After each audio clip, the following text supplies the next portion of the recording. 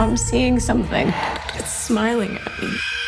But not a friendly smile. The worst smile I've ever seen in my life. Do you see it right now?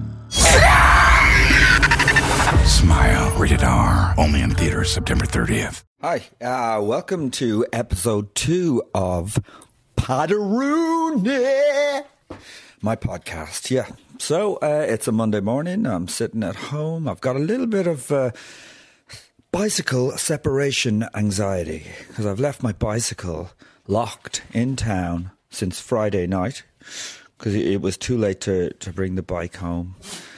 I couldn't get it on the bus. I had to get a taxi home, and it's been there all weekend, and I'm just worried that it's going to be gone, you know, because I've had this problem, 2 bicycles stolen on me in 1 week about a year ago, and I'll never forget this second bicycle. It was brand new. I'd bought it that day. I cycled up to Parnell Street, and then I decided I needed batteries for the lamp for the bike. I locked it quickly, you know. I didn't really take care to lock it tight, and I went into the shop on Parnell Street to get batteries, and 3-4 minutes later I came out and it was gone, and this guy just cycling it away, and I was devastated. I think I might have just fallen to my knees in dramatic kind of agony. And I was like, "Whoa!" And I ran after the guy on the bike, but obviously he was on my bike and much quicker than me. And this oldish kind of guy came out of the pub, and he was standing there watching what happened. He'd seen it been stolen, and he goes to me, "You should have brought a better lock." I'm like, "What? What about they shouldn't have stolen the bike? They shouldn't have. It's my fault." I cursed him out of it because I was like, what is attitude is this? It's like, "Oh, it's your fault. You shouldn't have bought. You should have bought a better lock." The guys, it's going to be stolen if you don't buy a good lock. Obviously, it'll be stolen. I was like, it's like if you got hit by a car or something and you're lying there half dead, and someone comes up and goes, "You should have looked where you were going." What kind of an idiot does that? Oh, whatever. Anyway, yeah. So I'm gonna introduce the show. It's Patrick McDonald I'm talking to. You know him as Owen McLove. He's a brilliant comedian and he's a good friend of mine. So enjoy.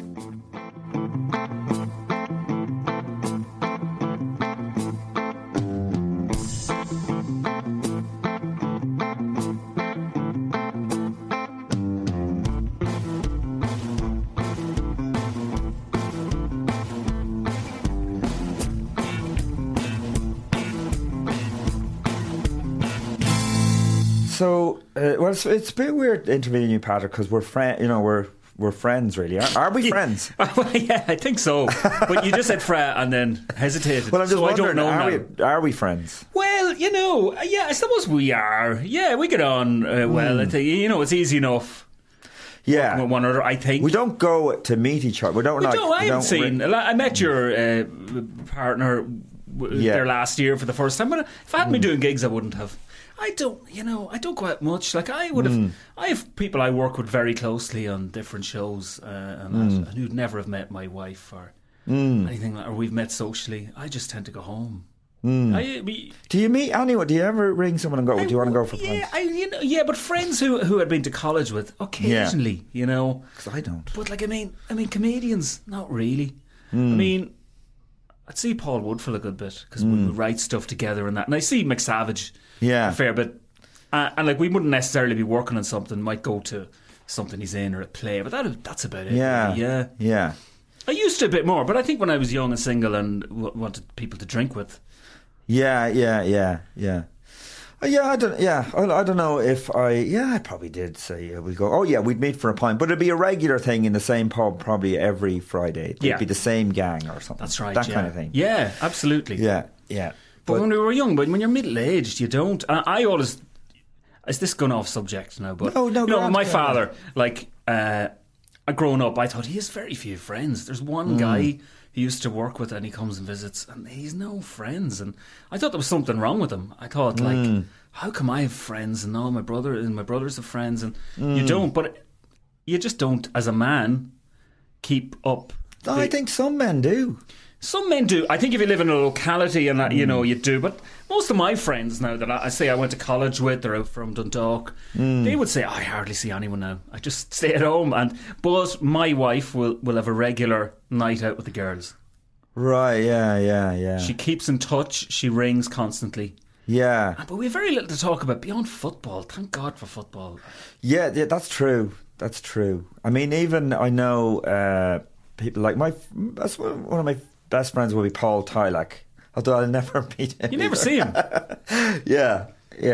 But we used to hang around with him all the time. You're like brothers. Yeah. He adopted your accent and everything. Yeah, look. yeah. Not my look. Well, he kind of, yeah, but he did adopt your accent because he came to Dublin from London. Yeah. And within a year or two, he had a fully Irish accent, like your accent, like really. my accent. Well, because people used to say, I met your cousin or your brother the other day. Your brother, like, we don't look like each other. He's half Sri Lankan and very quite dark, you know. Yeah, you're Galway. Galway. Half. What do you call that Spanish boat? Whatever. Oh, you are, yeah. The Armada. The Armada, yeah. Yeah, I know. Maybe that. I don't know. I really don't know. Yeah. I doubt it. We're going way off on a tangent. That's going way back. And similarly with my father-in-law, again, very few friends. But then it turns out, my father-in-law had great youths. They had loads of friends and went out, and you know, it's just to fall away. And I would tend to be, you know, just a stay-at-home type anyway. Yeah, and the work we do is kind of social. Well, that's the thing about it is when you're out, you're meeting people all the time. Yeah. But it may not be healthy meeting people because you're not really getting to know anyone. No. So you're not, yeah. But at the same time, when you do have a night in, you just want to stay in. Yeah. And I don't have any friends from school at all. Yeah. So, but I have friends in Dundalk I keep in touch with. Yeah. Nowadays, I ring them once a year, twice a year. Yeah. And I have a couple of friends from college that ring more regularly. Right. But outside of that, yeah. Okay, so have we established we're friends? We are friends. Yeah. Like, we do, yeah. Because when we do... A long time could go by without working. But we do work together a lot because of the Father-Ted connection, yeah. And when we do work together, we get on well. We're not grand, have a laugh, yeah. Yeah, we have a laugh. Yeah. So there you go. Yeah. I'm glad we cleared that up because I was insecure when you went. He's my friend. Listen, I would count you as you, Patrick McDonald, and Paul Woodfull. I would say I am Patrick. Sorry, Paul Tylak. You, Paul Tylak, and Paul Woodfull. I'd say I my three. I would say my three friends. Yeah, and I probably have to say McSavage. Just because I feel sorry for him. Well, he won't listen. He won't be listening. No. But yeah. I'd like to get him in for an interview. Do you think he'd do it? He mightn't, you know, he's in the Crocodile. Yeah. Whatever, yeah. And he's doing the play at the minute. He's doing the Pillow Man. Oh, yeah? Yeah, in Galway. Have you seen it? No. It just started last week and I think he's doing the preview tonight. Okay. And it's coming to Dublin next week, so ring him for tickets. Oh, I will. Not everyone listening. That's not saying everyone can ring for tickets. Well, there's probably only two people listening anyway. So Paul Woodfull and Paul Tylak. So maybe just ring him, yeah. You have his number. Yeah. So give him a call. Okay. So Patrick, let's go back. So you're from Dundalk. Yeah, I'm from Dromiskin. Dromiskin and Dundalk. Yeah, that's where you were born and raised there. Born and raised, left at 17. Yeah. And that was it. No. Yeah. And my family's, certainly my father's family and his mother's family can be traced back 300 years. In Dromiskin? Yeah. Wow. So we're, you know, pure Dromiskin. If you did a DNA test, it'd be from Dromiskin, like way back. Yeah, and my mother's family from kind of allowed. Well, is there a special DNA Dromiskin? Oh, there are DNA? Markers. Yeah, there are. Yeah. Okay.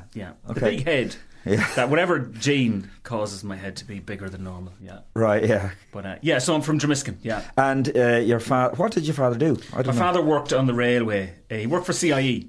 He walked the line. I walked the line. You know that song? I walked the line. That was about him. He was what do you call it? Ganger man or gang? He worked in a gang on the railway, and they were in the permanent way. Conor MacDonald, who'd be another friend. From Dromiskin. Lovely guy. His father came originally. I think his people came from Dromiskin, but his father worked for CIE as well. MacDonald, and they worked for CIE. Yeah. He worked in the station, and he said that the people on the permanent way on the track were making more money. So my father obviously made a bit more money. But we were quite poor, though. We lived in a fairly small house and we never had much money around. Yeah, I was in your house, yeah. Oh, yeah, you were, It'd be similar to how I grew up, yeah. And did your mother work at that? No, she was just reared us. She went from rearing her family, her elderly parents, to marrying and then just rearing us. Really? Yeah, just looking after people. Did she ever say, I wish I had a job? Yeah, she did, yeah. She'd love to be able to drive and have a job and all that. She didn't drive? No, like me. Oh, you don't drive as well? Yeah. And she just reared us, that was it, yeah. She kind of came from... She was kind of funny, though. She could do impressions of people in the locality. And yeah? Yeah, and her brother... apparently, and I can't verify that he lived in England, and I think he was a scriptwriter with the BBC. Really? Yeah, he worked certainly as a script editor. That was his job. Yeah. Oh, that's and amazing. He worked on lots of programs. Not necessarily. I don't know what he worked on. I know he worked on Play School, which was a kids show in the 60s and 70s. And that's amazing, because I was going to ask you, was there any kind of entertainment or show business in the family? But there is that. There is, yeah. My uncle and also my aunt had been a budding actress, but got some illness. I don't know, it was rheumatism when she was very young and was bedridden for her life then. But she had shown promise. My mother had reviews of her. She was involved in plays in the locality. The drama group she was involved with were very well known in the area. Oh, right. And she had a comic flair. There used to be a picture of her. She looked a bit like me. And she was making a face, just very like a face I would pull on stage. And my mother had that at home. I don't know where it's gone. That's amazing. But yeah, she was, so she was involved. And then the O'Brien family, there isn't a connection to Dermot O'Brien, who played the accordion. Oh, yeah. Yeah, there was that connection. They were kind of related. So there is show business. Yeah, there are. Family. My cousins were always in band. My brother was in a band in the 80s. And I know, kind of OK Blue Roses, they were new romantic. Yeah. So it was quite strong, all right. There was obviously a gene, we were saying. Yeah. My father had no sense of humour, though. I mean, there was no show business. Yeah. They were very stern, serious people, brilliant at maths. Yeah. Very, very, he just got a job on the railway, but his brothers were in engineering and that, you know. Yeah. So they were so po-faced and serious. They had no sense of humour. So was he ever at a gig or anything? He never came to a gig, and they saw Father Ted, but I think they switched over at the break because they had no idea what happened or anything when I asked them. Yeah, he used to give out about. I always remember watching Laurel and Hardy because I love them. My mother loved them. My brothers, we used to laugh at them, but he used to go mad because they smashed up a kitchen once, and he thought, "That's a great. Look at the kitchen. Look at that. That's a good. Look at the quality of that now. Bucking Egypts." That's bad, absolutely no sense of humour. Yeah. I think my father, same thing. I seen Father Ted, but just didn't know what it was about. No. Yeah, he might have liked Killing a Scully. He was dead though by the time that was made. Yeah, and that would have, of course, ruined my parents would have liked that. Yeah. So, but anyway, you went when you finished school. You went to college in Maynooth, wasn't it? Yeah. What did you do there? Not much, I have to say. I did I did a degree and I did a master's degree then. All just like from very little work. What were you intending on there? Had you an idea? I had no idea what I wanted to do. That was the thing. I thought vaguely.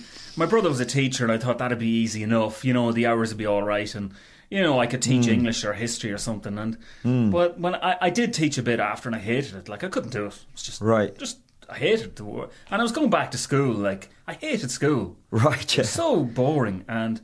And then I found myself back, not in the school I went to, but like in schools in Dublin. I hated it. Yeah. But did you do any other performing before you did stand up? Did you do any performing? I did. Yeah. Oh, yeah.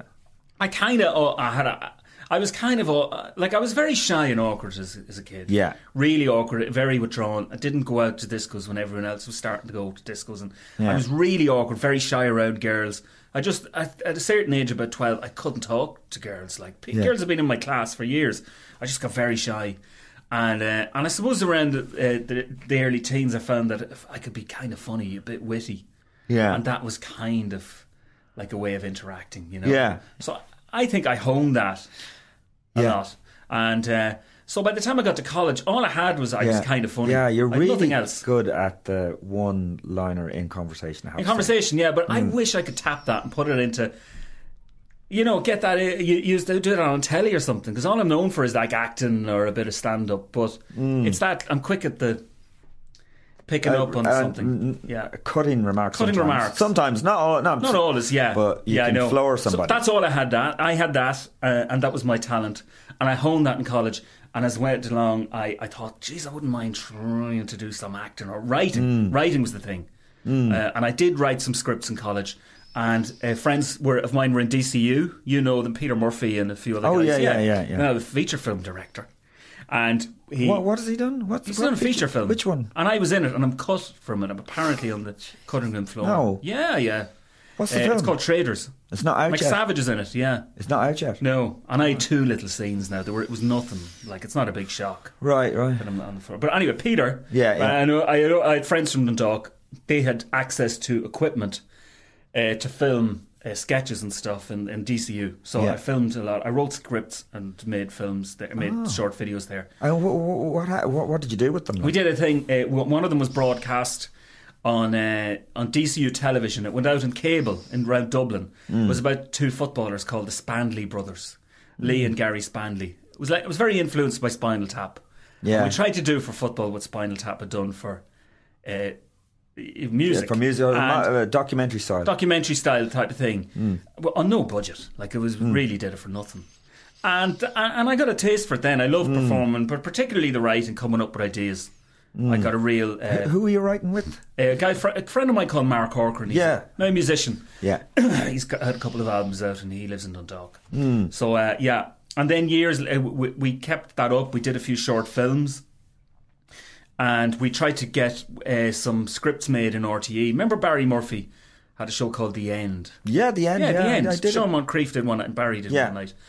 And I was like, we could maybe talk about it later, the evolution of comedy in Ireland. But that was important, I think, at the time, because they put on a lot of stuff that I remember Paul Woodfull on it, and you might have been. I didn't know. I did. I did a song with Declan Rooney and your man from Camber Quartet, Paddy Cullivan. Paddy Cullivan. We did a song. We did a piss of E17 song. Yeah. I remember that, and so myself and Mark had said, "Geez, I'd love to get some stuff on that. That'd be great." Yeah. And we were we went out to RTE, or Mark went out to RTE, and Barry Murphy was there.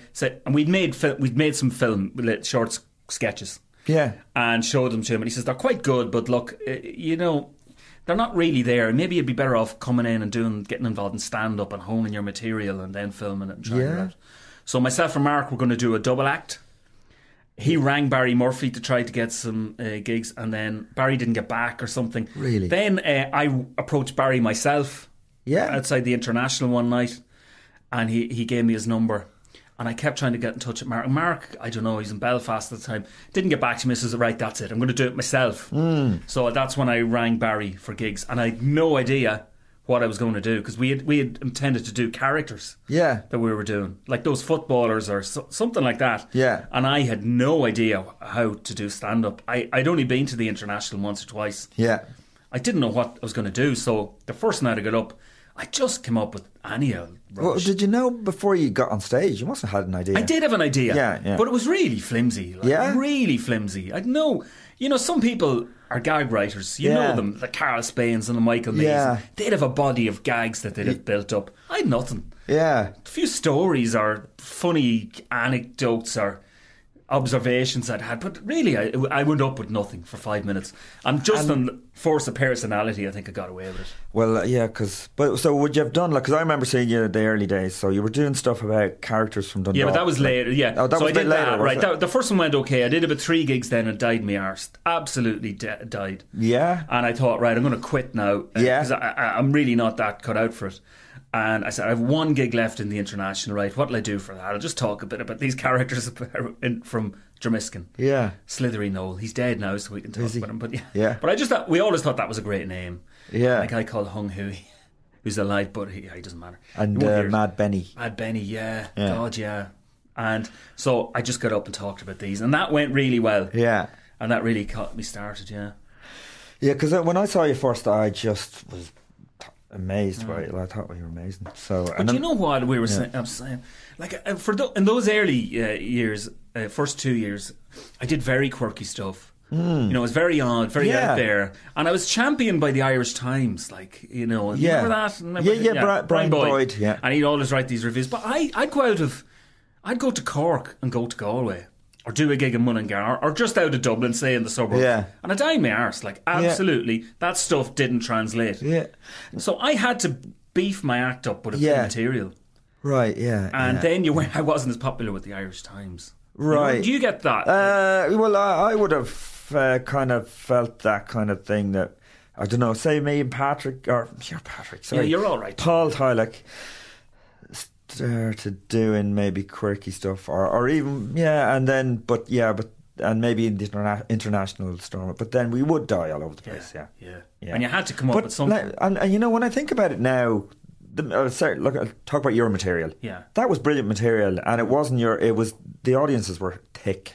Yeah, I have to say, with the benefit of experience, it was funnier than the stuff I do now. That is the truth. But it was brilliant material. No, it maybe if a few of us had gone to England, there might have been a circuit there for that sort of material. It would have been appreciated more, and it was quite appreciated in Edinburgh. I'd done reasonably well with it in Edinburgh, but here, to make a living, you're not going to really be able to do it unless you know. And then.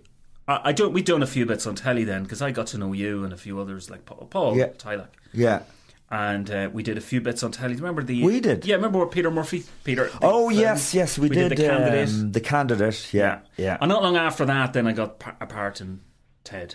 Yeah. So it was only within a year or two. Was it? Within, from doing my very first gig, it was like about 2 years, a little less than 2 years. I got cast in Ted. Yeah. So, but before that, so you were just... I was working in a jumper shop. I was working in the Dublin you were working in Dublin.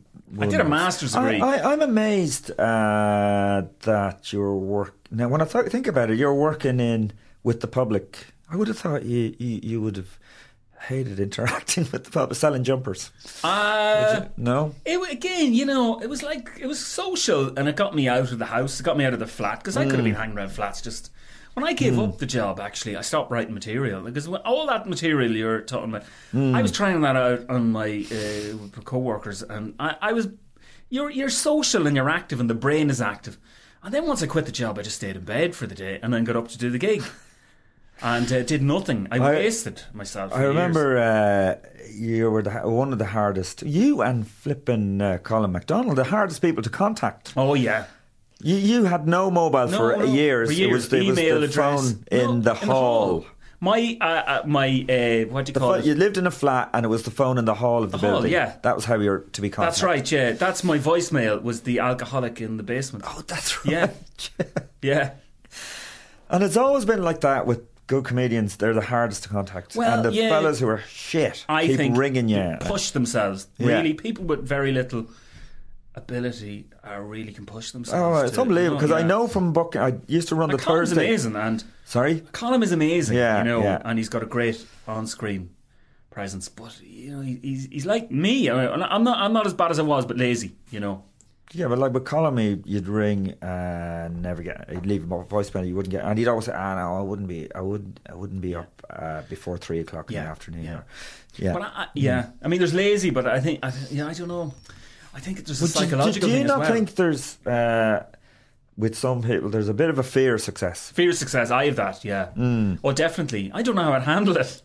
I think there'd be a lot of pressure come with it. Not that I'm not saying I could have been huge, but I'd say I probably did put, like some of the people I know, put a bit of brake on it.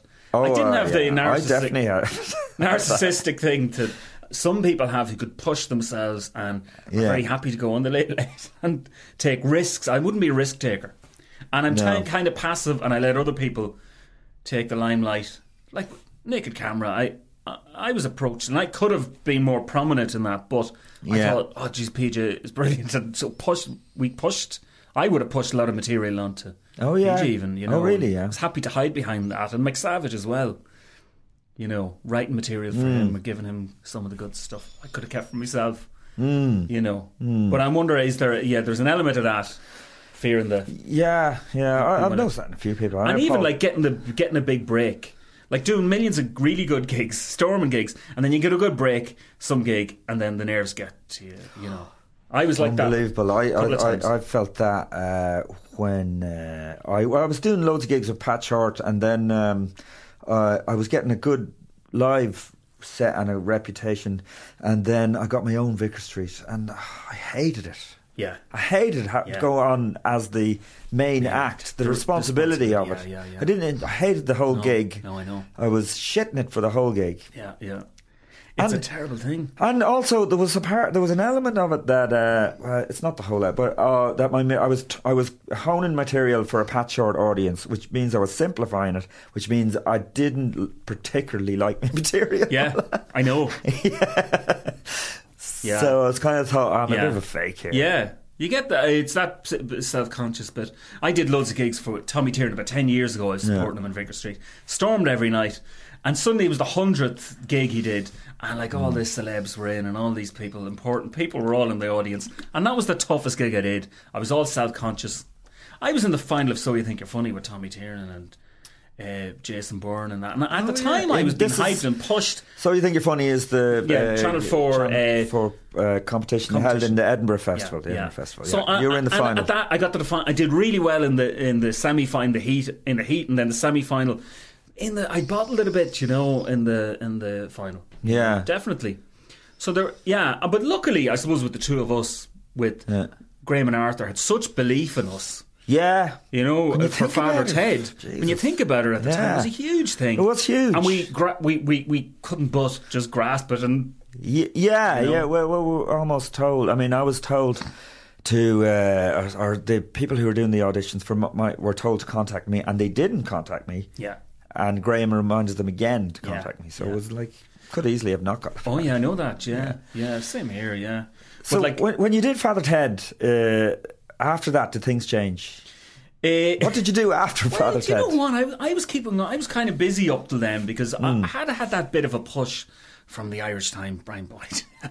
Yeah, and then and I'd been kind of busy, and I was always doing stuff. And then after Ted, things got very quiet for a time. Yeah, for about a year, I'd say. I was signing on, and Kilkenny came around. I wasn't booked for Kilkenny. That was the first year I didn't do it. And what year? It's getting a bit depressing, isn't it? A bit negative. What year are we talking about here? There was 98. And I didn't play that year. That's the last. When's the last time you did Kilkenny? 2006. Oh, were you with Lisa Richards? You were, yeah. Yeah, I was. Yeah, right. not at the Lisa Richards agency. Yeah, I don't know what I did with. I don't know if I played it when I was with them. Doesn't matter.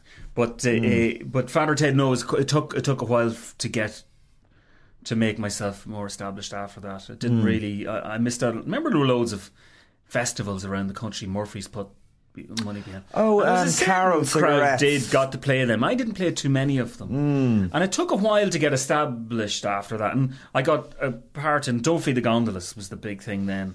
Oh yes, yeah. I was doing the voice Vox Pops. Vox Pops. That was brilliant. Yeah, that was brilliant. That was about a year after Ted. Maybe a bit more than a year and a half. That's pretty good. I mean, I know it's a year and a half. Yeah, I got the sign off then, and then I got an ad for First Act, which got paid a good bit of money at the time. And things started taking off. Then I got loads of gigs. Then we did Edinburgh as well. 98. Oh, we did Edinburgh, and it went well, didn't it? Yeah, it did. Yeah, we got good reviews. Probably, I didn't. I still don't think they were. We deserved them, but they were good reviews. Yeah, it was a bit of a, it was okay. The first year was definitely very good. Yeah, I suppose it was a good show. Yeah, it was. And we went did a tour together after Edinburgh, and like I remember touring when we toured Ireland, we were getting maybe half full theatres, and I thought that was terrible, but it was actually brilliant. Really good. Yeah. We did Limerick sold out. We did Letterkenny sold out. Yeah. And there were several other theatres, and then there were a few theatres, and they just never promote you. But compared to how we do now, I think it was pretty good. Well, compared to how anyone is doing now. Yeah. Very few people sell out theatres. We actually did a really good, healthy time. And then the Laughter Lounge open. Yeah. Did that quite a bit. We got quite a few gigs then. Yeah. That, and And Edinburgh kind of beefed up the acts, or both our acts. It kind of gave us a bit more muscle. Yeah. In terms of stand-up. That was certainly at that time. Having done Edinburgh, because we do a whole month of stand-up, and you're not just doing your own show, you're doing other little gigs, so you just... about 50 gigs in a month. Changes. It either breaks you or makes you better, Yeah, so coming back from that, Jesus, like, we were storming. And, for years. Because we were up in Belfast as well, doing lovely gigs up in the theatre there. That's right, yeah. I know. Back in the days, we were flying. But we didn't realise how flying we were. No. Because you compare yourself to Tommy Tiernan, who's selling out big theatres, and you think, we're not going down. But like, at the time, we were flying. It was going really well. Yeah, because a lot of the acts now that are maybe you think are good or whatever, they wouldn't be able to fill it. They wouldn't be able to sell 10 tickets in a theatre. But anyway, let's talk about... what about the Kilkenny Festival? Isn't that a particularly weird one that me and you would never get booked as stand-ups there for years? No, we didn't. And even though we went to Edinburgh and we did, and we were on the looks, we never got booked. And I got booked in 96 when I just started, and I wasn't really ready. In 97. And then I got into again in 2000. And this is boring for people to hear, but yeah. Well, it's just that, like, I don't know if it has the same... it doesn't have the same cachet now, but it used to be the big thing. It was the big thing. And it was a great weekend to go out and be with your peers and to...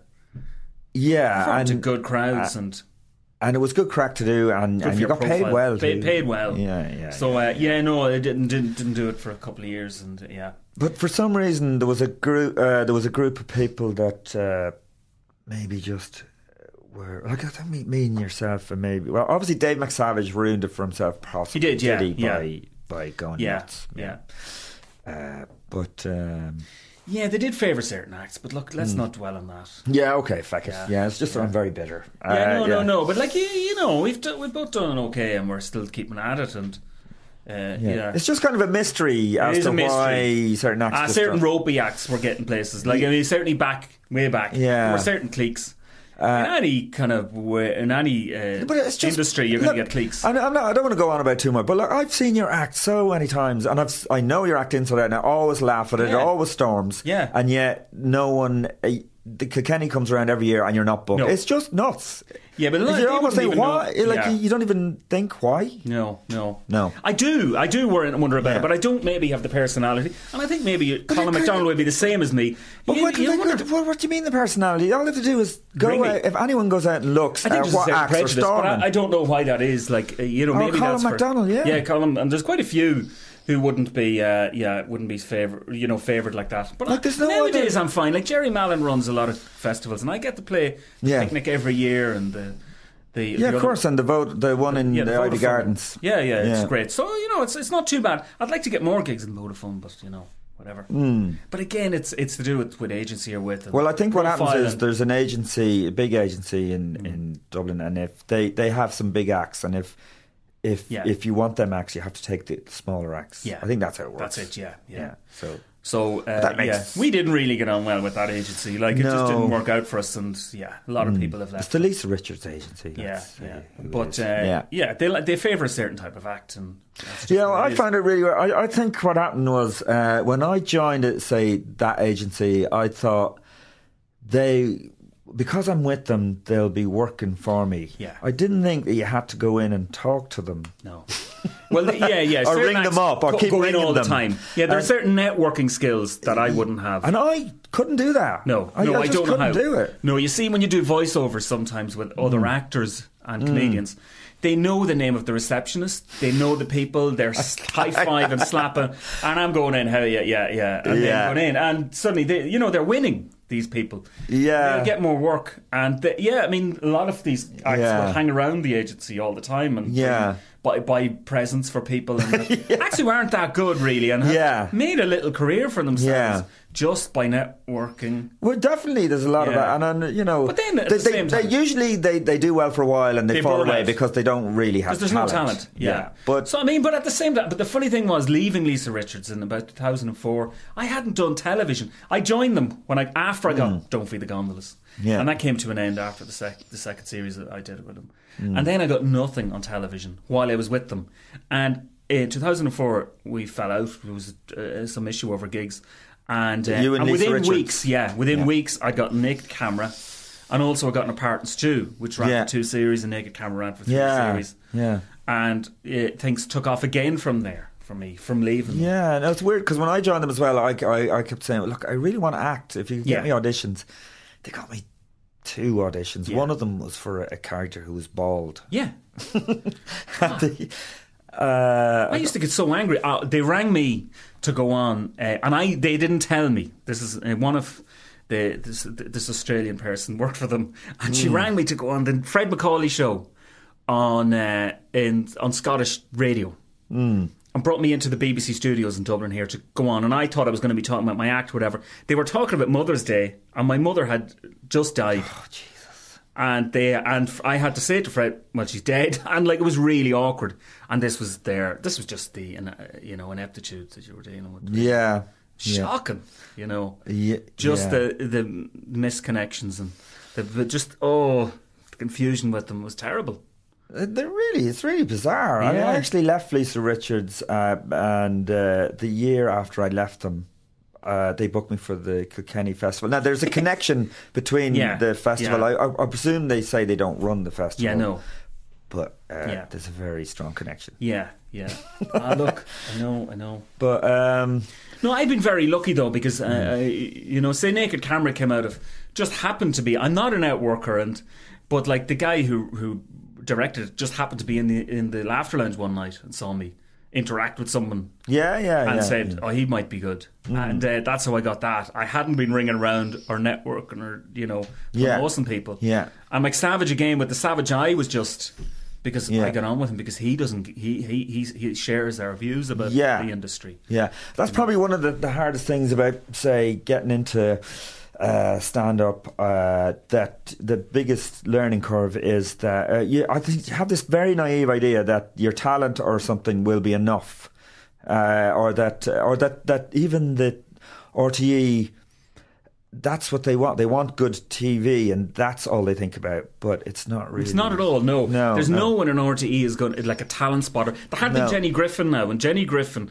a Canadian lady who had worked as a development officer maybe in there for a time. She had been. Jenny Griffin. She was at the pitch for Naked Camera, and now the 2 other guys didn't know what we were talking about at the meeting and had no point of reference with any other hidden camera show except Mike Murphy. But she had some idea of what was happening in Britain with them, say Trigger Happy or whatever, but they had no idea of any of those shows. And she was also involved in Stew, which is all a decent enough show. Yeah, and I think she might and probably, the Savage Eye, very much behind that. Oh, was she? Yeah, okay, I didn't know that. So I mean, when she was in there, you had some, there were some decent out shows made and commissioned. Yeah, but once she's not there now, there's no one there. There's no one there to do that job. They're not going to come to you. You have to go to them. There's no one actually going to be going out looking for acts and seeing them and going to talent, stand-up nights or anything. No, they have no idea.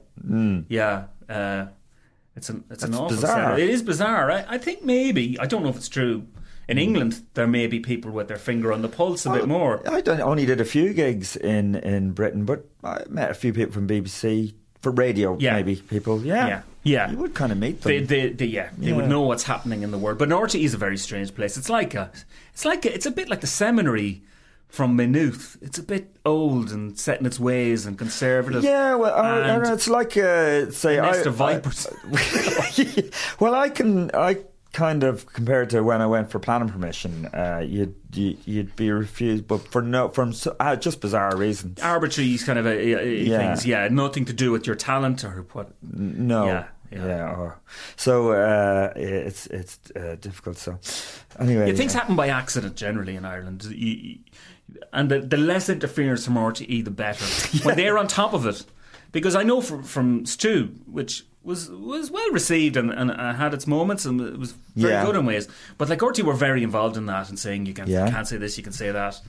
But with Naked Camera, they just let us go. They just, when they saw the final product, that was the first they had to do with it at all. Yeah. So they had there was no interference. And the same with the Savage Eye. Pretty much, we'd give them the scripts, but that was it. Like there was no interference. Yeah. When did Naked Camera start? 2004 we did the pilot. 2005 to 2007. And how much input into that? Because I think they went to a good few people, didn't they? And it was just being a hidden camera show. That was all. The remit was originally, it was going to be a broad kind of, it's a bit like The Fear came out now, you know, it's a bit like just the gags, and not the characters and the personalities, you know. Yeah. They were all corny enough setups, in fairness. Yeah. And I suppose myself and McSavage, who was involved at the time, really? We tried to do something a bit deeper, maybe, or try to get a few characters in and develop them, and so McSavage burnt a bridge. No, one of his did many he bridges. Really? He burned a bridge. He did, and he left it. And so, Mm. thank God, we'd been talking to PJ, and he came in and just immediately clicked. Yeah, great ideas, and that was great. And then the production company found Maeve. Did you have input into PJ's characters? Well, yeah, some of it. You know, I mean, say the jumper guy. Like I had that idea. And it wasn't necessary. It was before PJ got on board that we'd have this guy going around, you know, with buying things. Well, he was going into to go into a hardware shop, right? With loads of cash. With the cash, yeah. Well, we came up with that maybe a week before we did it. All right, I suggested he bring in just fake cash, like stuff that's photocopied, you know. Yeah. But I don't think anyone twigged that it was like that, you know. People thought, oh God, it's he's real got cash. He's dangerous. Yeah. So but I mean, beyond that, there'd always have to be someone like PJ would always want me or Maeve hanging around, or I would want them for ideas. You know, it depends. What'll I do? What am I going to say? And you think, well, if you say this and that, you know. So, when you're actually there, and we'd have a meeting at the start of the series each year, and we'd come up with, you know, ideas. So And were you comfortable doing that format? Was it hard, like going up to people in the public? Yeah, it was really hard. I felt very uncomfortable because, first of all, like PJ and Maeve were very complete unknowns. Yeah, and could go out and not be recognised anywhere. Where I had been recognisable from Father Ted. All right, yeah. And even I think the week we started filming, they broadcast the Owen McLove episode, so that was quite tough. So from the start, I was always wary of being recognised. And also I did a thing. Huh? You really are good with the public, because you did the Vox Pops on gondolas, and that was brilliant. Yeah, that's right. Yeah, you had a way of. So you weren't patronising people. No. You weren't taking the piss. No. You were just kind of leading them on. It was good, yeah. But I did. I mean, but it was nerve-wracking. It was like doing a gig. They're doing a stand-up gig where you get really worked up and nervous and pace up and down. It was like that doing each time you did a hit on naked camera. But and you might go for days without getting a good one, but when you got a good one, there was no buzz like it. It was phenomenal when someone fell. Yeah. And how did you know when to? Like, I suppose maybe your characters didn't really push it too far, did they? Well, it was dangerous enough, you know. I mean, there were times I was threatened, and it was going to be people were going to hit me. Yeah. Especially when I played the Orange Man, that was very, very nerve-wracking. Yeah. Because guys did come up and physically threaten me. Really? Yeah, they did. Yeah. If you don't take that off, whatever, shove it somewhere. Yeah. Was there anyone there to protect you? Yeah, there were. I mean, there was always like sound men and cameramen and all that, so no one ever bothered with us. But like, they would threaten us. Yeah, definitely. That was nerve-wracking. But that was probably my favourite character to do. I really enjoyed that because I don't know. It's just I enjoyed. I've always found them people in loyalists or. Those evangelicals from the north, fascinating, and I love playing that character, and I got a good buzz out of that. But it was hard to do, and as the years went on, obviously it was harder because we were all recognised. So, yeah. How many series did you? Three. Yeah. It was phenomenal though at the time. Like I remember. I mean, PJ just became the biggest thing in the country for a time. Like Jake Stevens thing. It was phenomenal, and we did big shows around Ireland, with sellout shows in theatres. Yeah, and.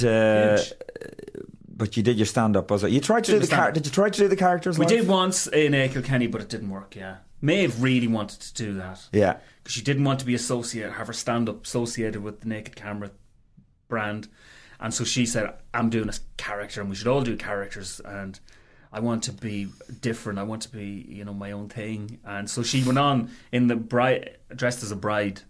Yeah, and Kilkenny had just flopped. People were expecting to see Maeve, and she was doing this character. It was a bit odd. But we couldn't do it. The characters never worked. It was very hard to do. McSavage has tried it. It's very hard to do a character like that from television and do it live, unless you really put the work in and hone it. It's like any stand-up or routine. But what characters McSavage tried? From the Savage Eye? Yeah, from the Savage Eye, yeah. Say Bull Mick or whatever. You can only do it for a minute. Yes, because it's boring it's very two-dimensional character. Yeah, it is. Yeah, absolutely, yeah. Well, I can imagine why Nick Cameron wouldn't work, because basically those characters were interacting with the public, and you can't do that on stage. No, you can't. No, it didn't work. No. Yeah. So listen, after Nick Cameron, you did Stew. We did Stew. That was concurrent. Oh, it was concurrent. Yeah, it was as we did it. Yeah. Yeah. Luckily, not many people watched Stew, and so I could get away with the naked camera stuff. Really? Well, no, it was. Stew had some great stuff in it. It was really well produced too. Well produced. It looked great. And some of the characters were really strong. And were you writing on that? No, I didn't write on that. No. It was but it was a bit monotone or something. It was a bit something. I think what it could have done was more writers. More writers, yeah, absolutely, yeah. It did, yeah. It was limited, and some of the material, now looking back, it would have worked well in a kids' show, I think. It was of that, you know, Horrible Histories, that kind of kids. Yeah. It was a bit like that. It was a bit soft for an adult. So maybe it should have been on earlier.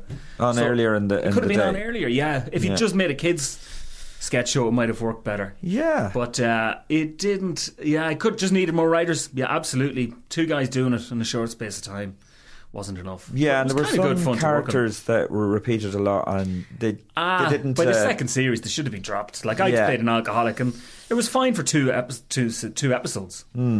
But after a while, it just be, he's going to say I'm an alcoholic, and that was the problem. Well, I think maybe that's influenced by the Fast Show. Did that a lot, and Fast Show was huge. Yeah, but I didn't really like the Fast Show. I like the Fast Show a lot now, but yeah, but no, sometimes they had a big team of writers. Character in the Fast Show just had a catchphrase, had nothing more than a catchphrase. No, I know. Yeah, well, it's funny. Yeah, with the Savage Eye, there's a real variety of types of. There's pantomime, like big over the top sketches, followed by fairly downbeaten, fairly underplayed sketches, and there's a lot of variety of styles where Stu had one style pretty much. Yeah, right, and it just got a bit flat. Maybe I felt a bit flat after a while. Yeah. Oh, I think the main problem with say RTE sketches is just not enough writers, not enough input. Should have been a team. Like that's what McSavage did with Savage Eye. Like, we were 4 of us putting in a lot of time, and other writers coming giving some material. It was a big team involved, where it was just the 2 Pauls. That wasn't really enough. It's too much. And you did another thing years ago, the O's show, was it on BBC? I did Radio? On Radio 4, yeah. But that was it was funny because that was the time my parents were very sick, and so I didn't really get to write as much or put as much input in that as I'd like to have. I'd love to go back and do it. Really? Yeah. I can't provide that service. You can't. Could you? No. You're right. Okay. No, but I'm working on it. Yeah. Well, no, I'm fine now here. But okay. Yeah. So we did that for Radio 4. I was all right. It was a bit. They wanted really Irish material and a bit Irishy. It wasn't really. It was when we did Irish. Ireland was flavoured. Really hot. Yeah. And it was Jason Byrne and Colin Murphy, and that their agent kind of was behind it. So and not me. And not you. You weren't involved. Paul Tylock did it, and a few other. Really Mark unhappy. Doherty. It was okay. It was a bit soft. Radio 4 comedy was there's a great reputation for Radio 4 comedy, that it's great and it has led to great shows on BBC, and that is true. But the vast majority of stuff you hear on Radio 4 is terrible. Oh, it's is really actually. Now, I've only found out recently because I listen to a lot of podcasts. Yeah. So I listened to the Radio 4, the Comedy of the Week or something. Oh, yeah. And God, it's terrible. That's shocking. Yeah. We went over and we had a producer, and he was dropped for some. So there was some controversial sketch it was on, and he was dropped. And this young fella, obviously Oxbridge, they're all Oxbridge there, and he wanted to do the really bad stuff again, like more like appropriate to a kids show. Yeah. So that was an eye opener. You think England is the cutting edge and whatever? No, it wasn't really. Well, I just think they do a lot of stuff, and if you throw enough muck at a wall, something's going to. You do, absolutely, yeah. So I mean, it's like an industry over there. So if a tiny proportion of it's good, then it looks like it's amazing, Yeah, well, it's like we only make a handful of shows here in RTE, and one of them's good. Shows in RTE that should be pilot. They should be piloted 4 or 5 times. Absolutely. But the pilots go out. I know. On air. Yeah. And then by the time it's finding its legs, it's pulled. Yeah, that's right, yeah. So bad way of doing things. It is, I mean, the amount of pilots that are made in America, I mean, pretty much every well-known, say, any successful, sitcom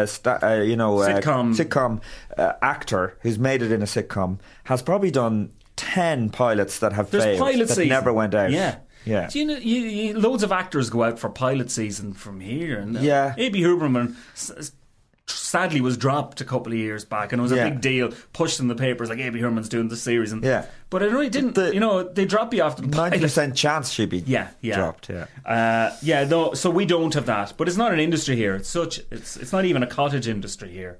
Yeah, it's nothing. It's like the black economy. Well, it's like this panel show I was a guest on recently, Hey Ho, Let's Go. It's a panel music comedy show, right? The Buzzcocks. It's like, never mind the Buzzcocks. And the lads came in to us in the International, into the Improv, saying, RTE have given us the go-ahead. We have 3 weeks until we make our first show, which was going to be a Christmas special. 3 weeks. They'd never done a pilot. No. And they wanted us to do a pilot, a kind of a pilot for them in the International, with them filming it on iPhones. Man. Yeah. And that's not their fault. So that's going to go out in there and they're going to look like idiots. It's not their fault. No, it's not. It's just because they're being... If you're given a show, you're going to take it. You're not going to say, no, we're not. Yeah. Can we do a pilot for... Anyway, whatever. We know people who are very, very talented. Yeah. Really talented people, and they've been put on rubbish on RTE. And they look like idiots. And people assume they're not funny, and they're all... I've done stuff like that. Yeah, exactly. Absolutely. And people judge you on that. Yeah. And they think, if I could only do it, if I could just... There was a show called... There was some guys wrote a series called The Roaring Twenties years ago. And they were always on like boards.ie and other forums like that, giving out about RTE, and said if we could only get a chance. And they got a chance, and it was the worst thing probably ever made on television ever.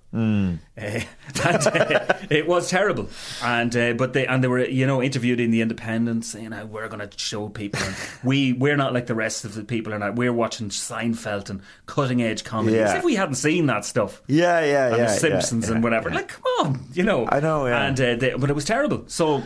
Yeah. Well, it's very hard to make. There's a lot of people involved in a program, and only the writers are only a bit of it. Yeah. The writers, the actors. In television, though, I think it's a bit like the stars have to be aligned to make something good. I think with Ted, everything fell into place. With the writers at the right time that were hot, they were writing for a lot of the best, they were writing for the Fast Show, they were really hot. Then you had Ardle, who was this amazing new stand-up and actor who was coming up, and you had Hat-Trick, and just everything seemed to align. And the Church were at a certain point in their history in Ireland. And the Irish thing was kind of cool. The Pogues came out around the same time, and just Irish culture became a massive thing in London. So it just England. happened. It just all, like, everything gelled, and it was a huge success.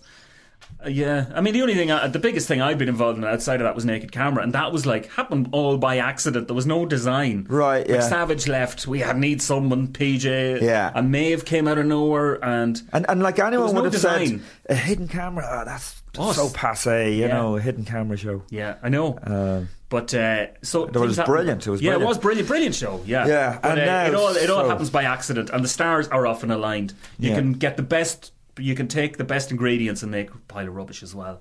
Right. Yeah. Which has happened.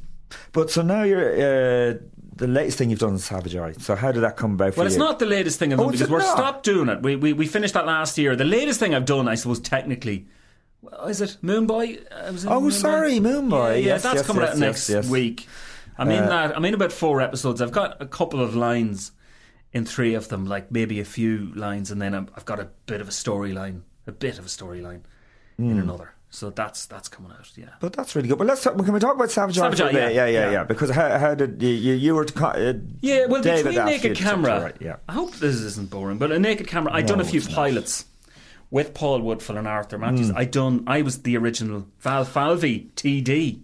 I was in the pilot. Oh yes, that was the programme that went out on Sundays, and Ardla Handon was Val Falvey. I was, but you were the original. The original, yeah.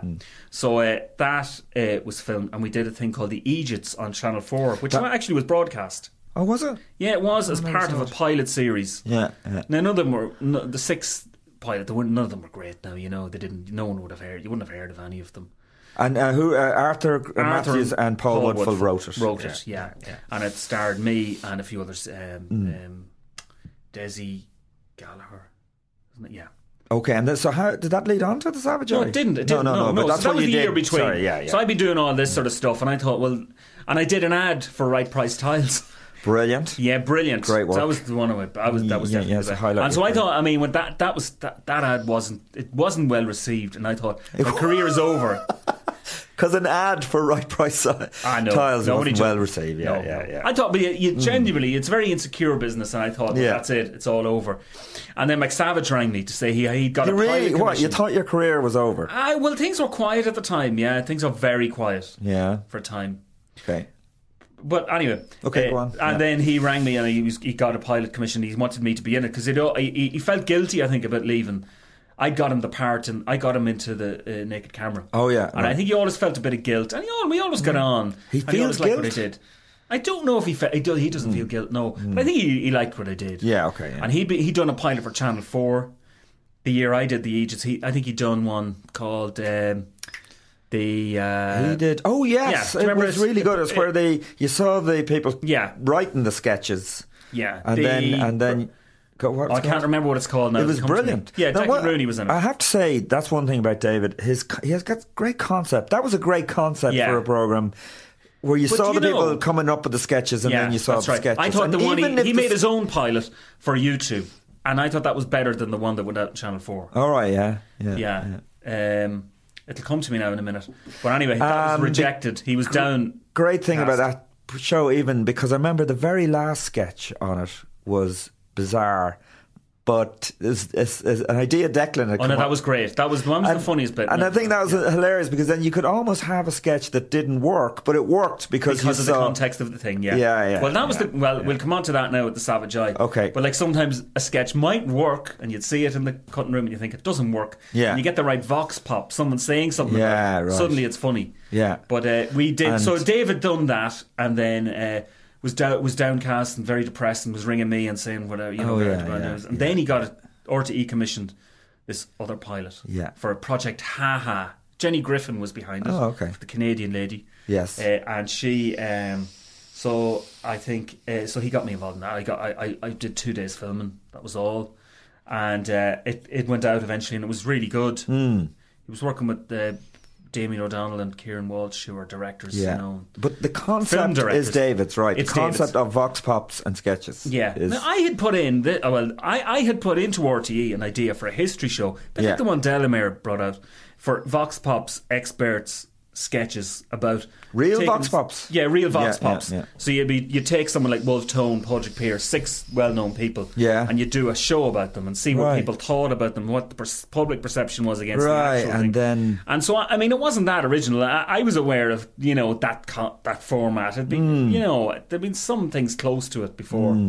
But Dave, that strikes me that would be a great idea, almost like Drunken Histories. You know Drunken Histories? Oh no, where someone does a historical event. They talk about they drink a lot before they talk about it. They know about the event, but then they get pissed. Okay, and so then they do the sketches sometimes going from the voice, of the person who's talking about it. Yeah, so that.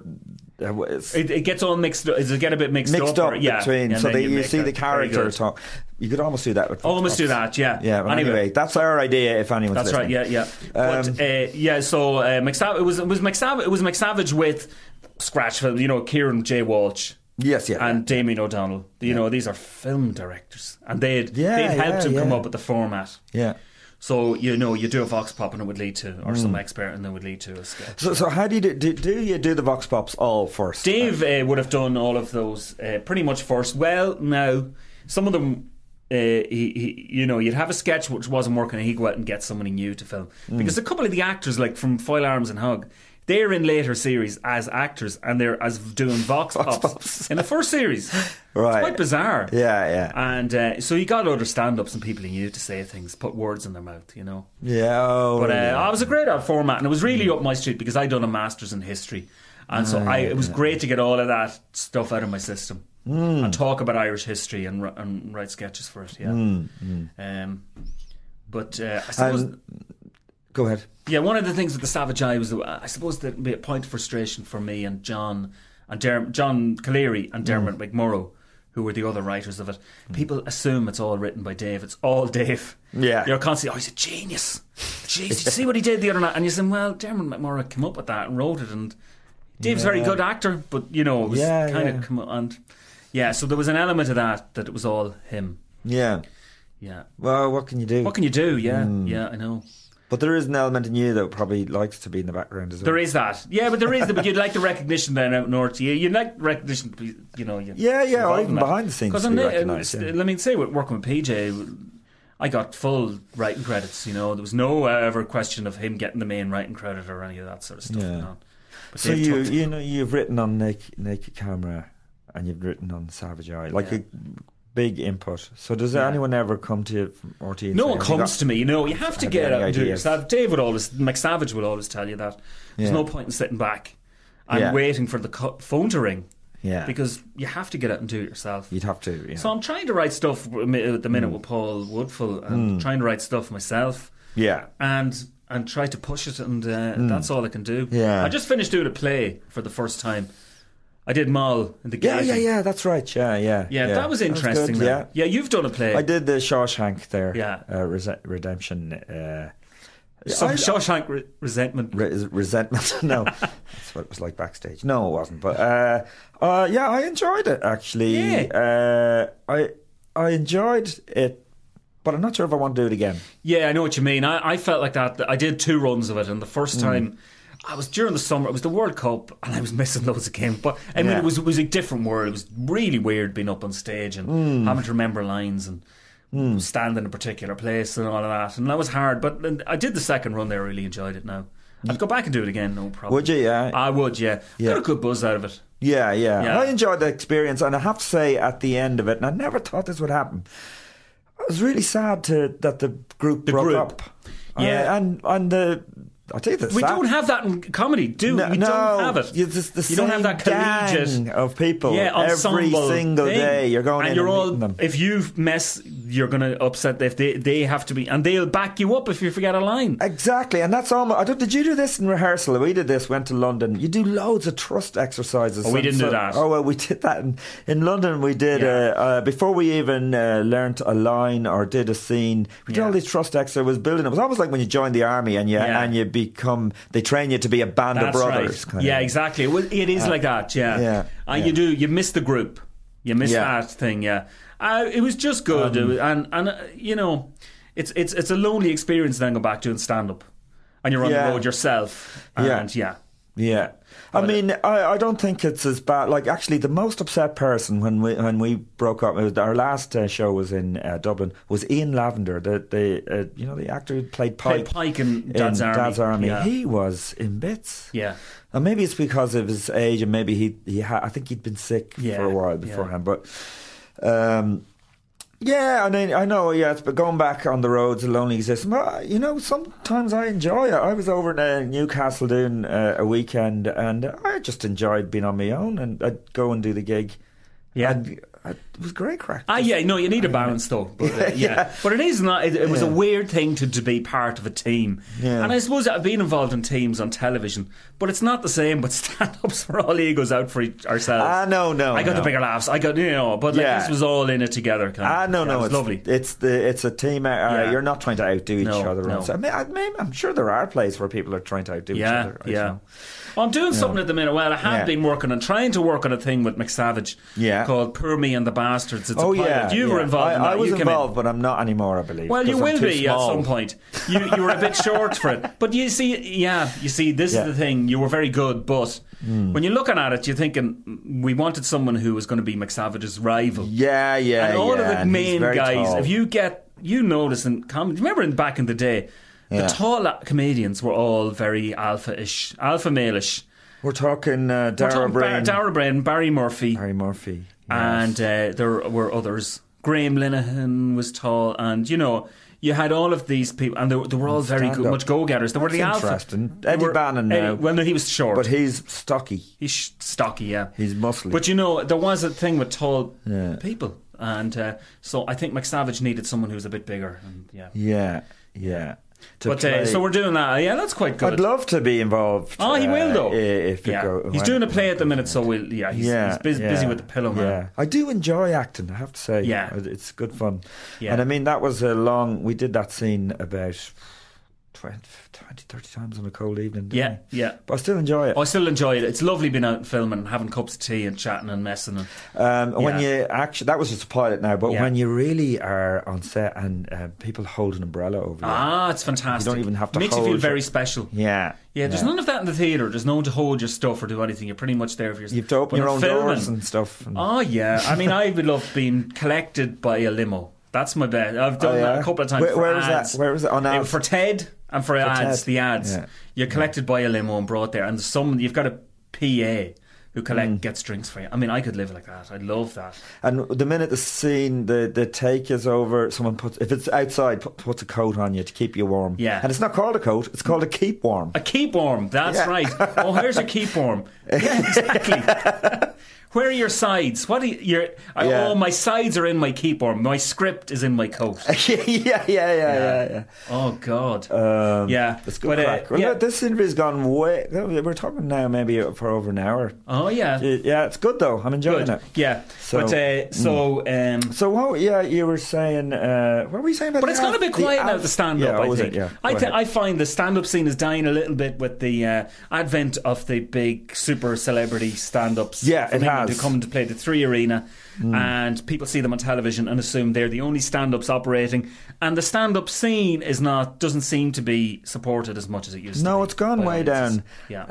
And I was banjaxed for a good few years. Now in the last maybe half a year it's gone better. Now I have started doing something that I've booked rooms in festivals in England. I've done the Leicester Festival last weekend and I'd sold out the room.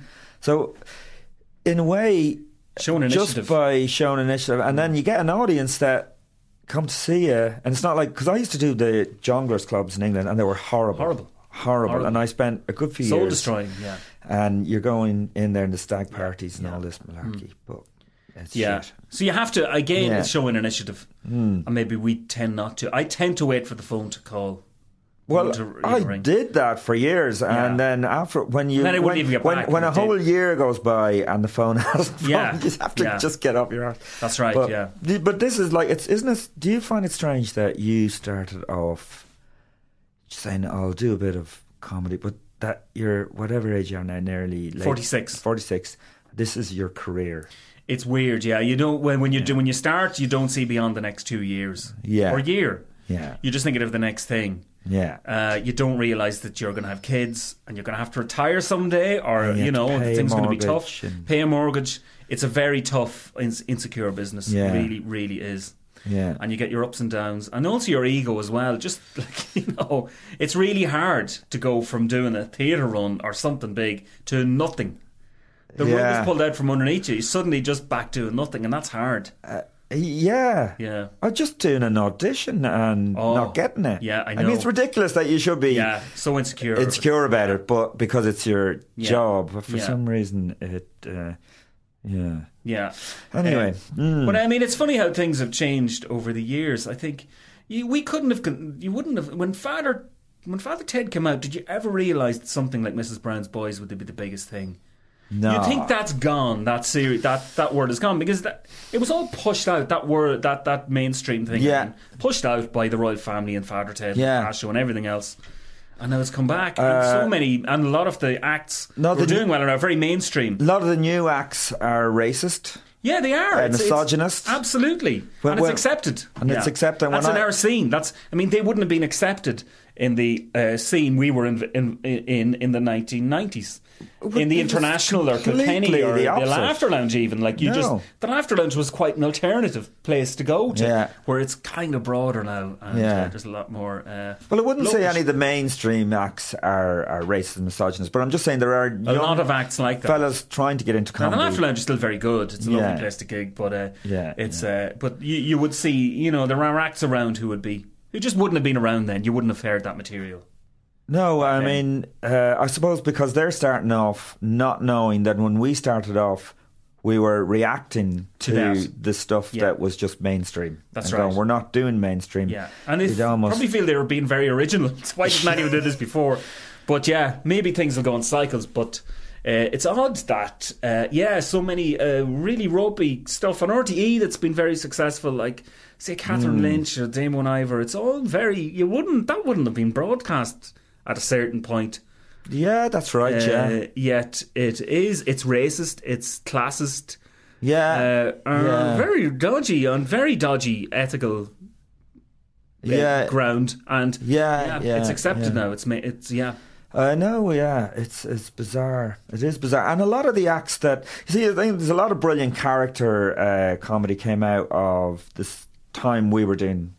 Yeah. Like the Little Britain... Yeah. What's his name? The chubby fella from Little Britain. Matt Lucas. Matt Lucas. Yeah.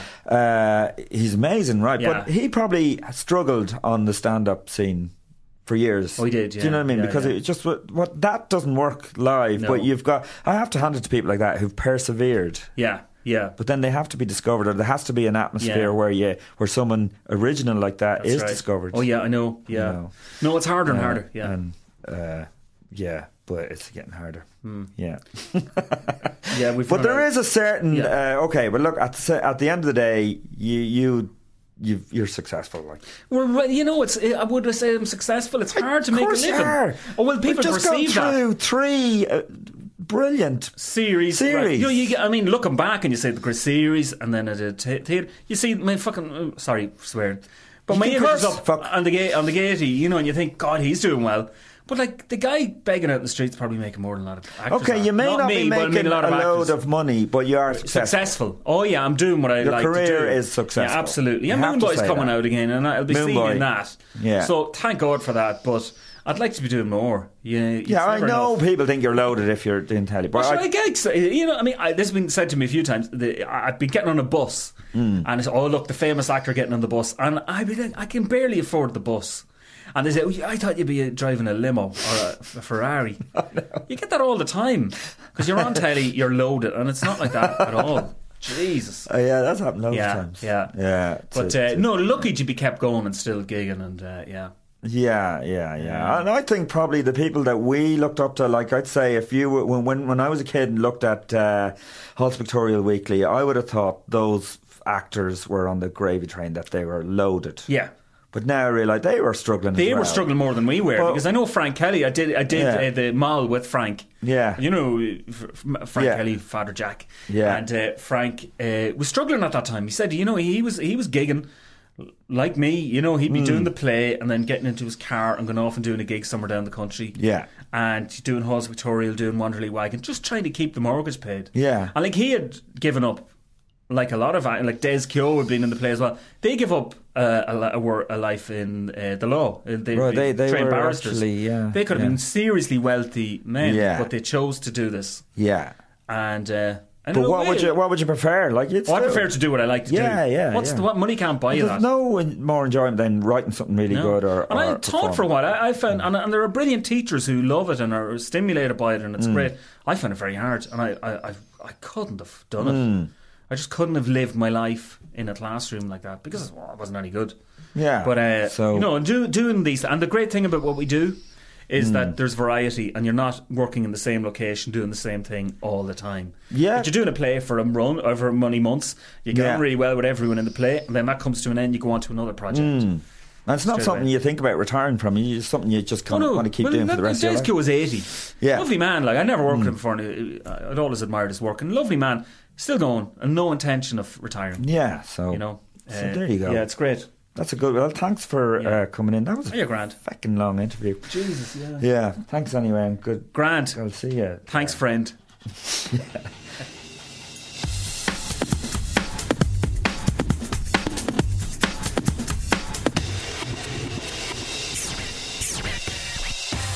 Oh, that was Patrick MacDonald. That was a lovely chat I had with him. Whoops, playing my guitar there. So, I'm heading off to Toronto on Thursday. Then I'm going down to Boston and New York. I'm going to see Monday next week in New York, March 18th actually.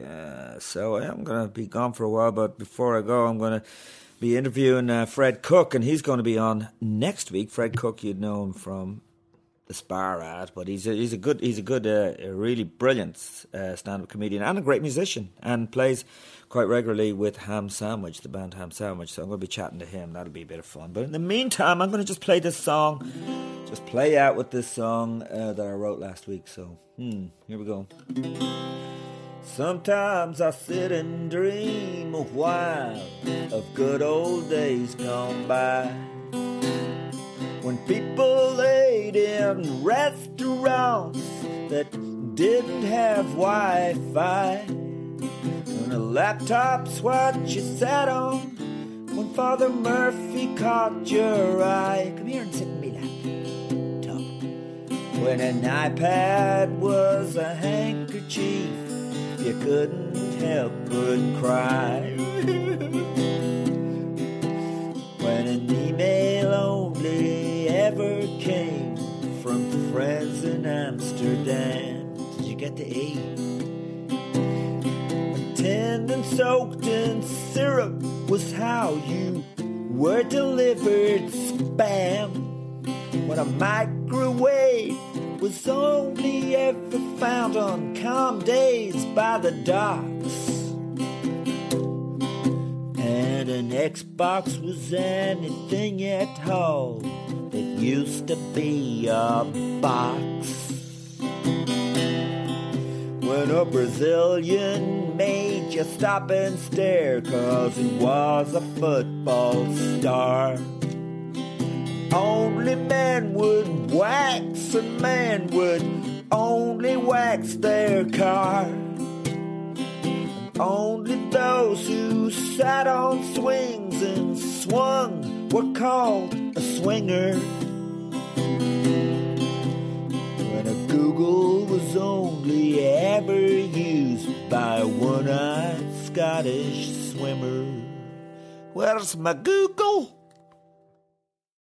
This was a Castaway Media production.